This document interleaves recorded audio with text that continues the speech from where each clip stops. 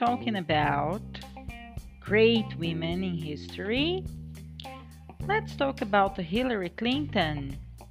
The first woman to be nominated by a major party as a presidential candidate, Hillary Clinton is a woman who inspires great enthusiasm or great dislike.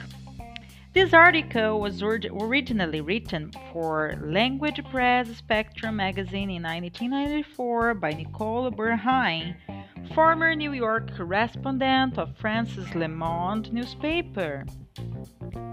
Hillary Clinton is certainly the incarnation of the dreams of many American women of her generation. She has got everything: a family, a fine career, and a husband who not only supports her and approves of what she does, but also allows her to use her talents to the full. Hillary Rodham was born in Chicago in 1947, the daughter of a textile manufacturer. Her family was comfortably off, but not rich. She had two brothers and her mother did not work. At school, she was always a brilliant student, though not the kind of girl who spent all her time in her books. On the contrary, she spent a lot of time on outside activities, something which is always greatly appreciated in American schools. It was while she was still at a high school that Hillary began to take an interest in social issues, working in the poorer districts of town among immigrant families and helping them to participate in elections. After graduating from high school, she went on to study at Wesley's College, one of the best universities on the East Coast, where she was elected president of the Students' Union. Photos taken at the time show her as a fairly plump young woman dressed in rather shapeless clothes and wearing large glasses. Looking smart was not one of her major concerns. It was at Yale Law School that Hillary first met Bill Clinton, a good-looking young man who, in spite of his reputation as a dilettante, was actually one of the brightest students in this year. The legend says that Bill finally noticed Hillary because she spoke so well. At the time, Hillary was actively involved in the women's liberation movement and seemed to be much more interested in her career than in marriage.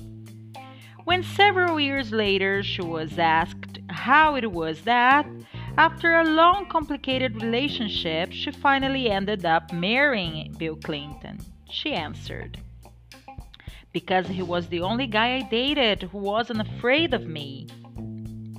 Meanwhile, while Bill had gone back to his native Arkansas, intending to follow a career in politics, Hillary became a brilliant lawyer in Washington, where she took part in the famous Watergate hearings. Though several major firms of lawyers asked her to join them, she decided in 1903 to leave Washington and join Bill in Arkansas. They got married in 1975, and Hillary joined a firm of lawyers in Little Rock, the capital of Arkansas.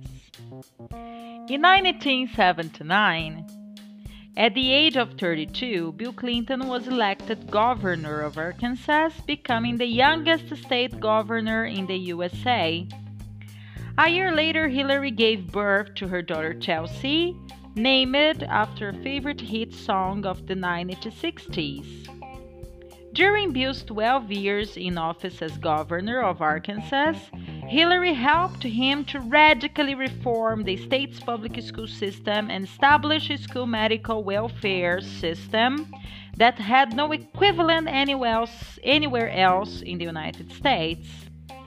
As a solitary concession to the powerful conservative lobby in the Deep South, who were not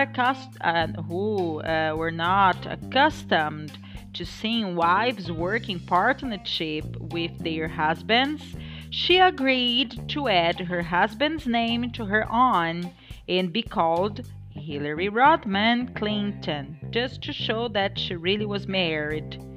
She also changed her look, began to dress much more smartly, got a new hairstyle, and replaced her glasses with contact lenses. She was ready for Washington.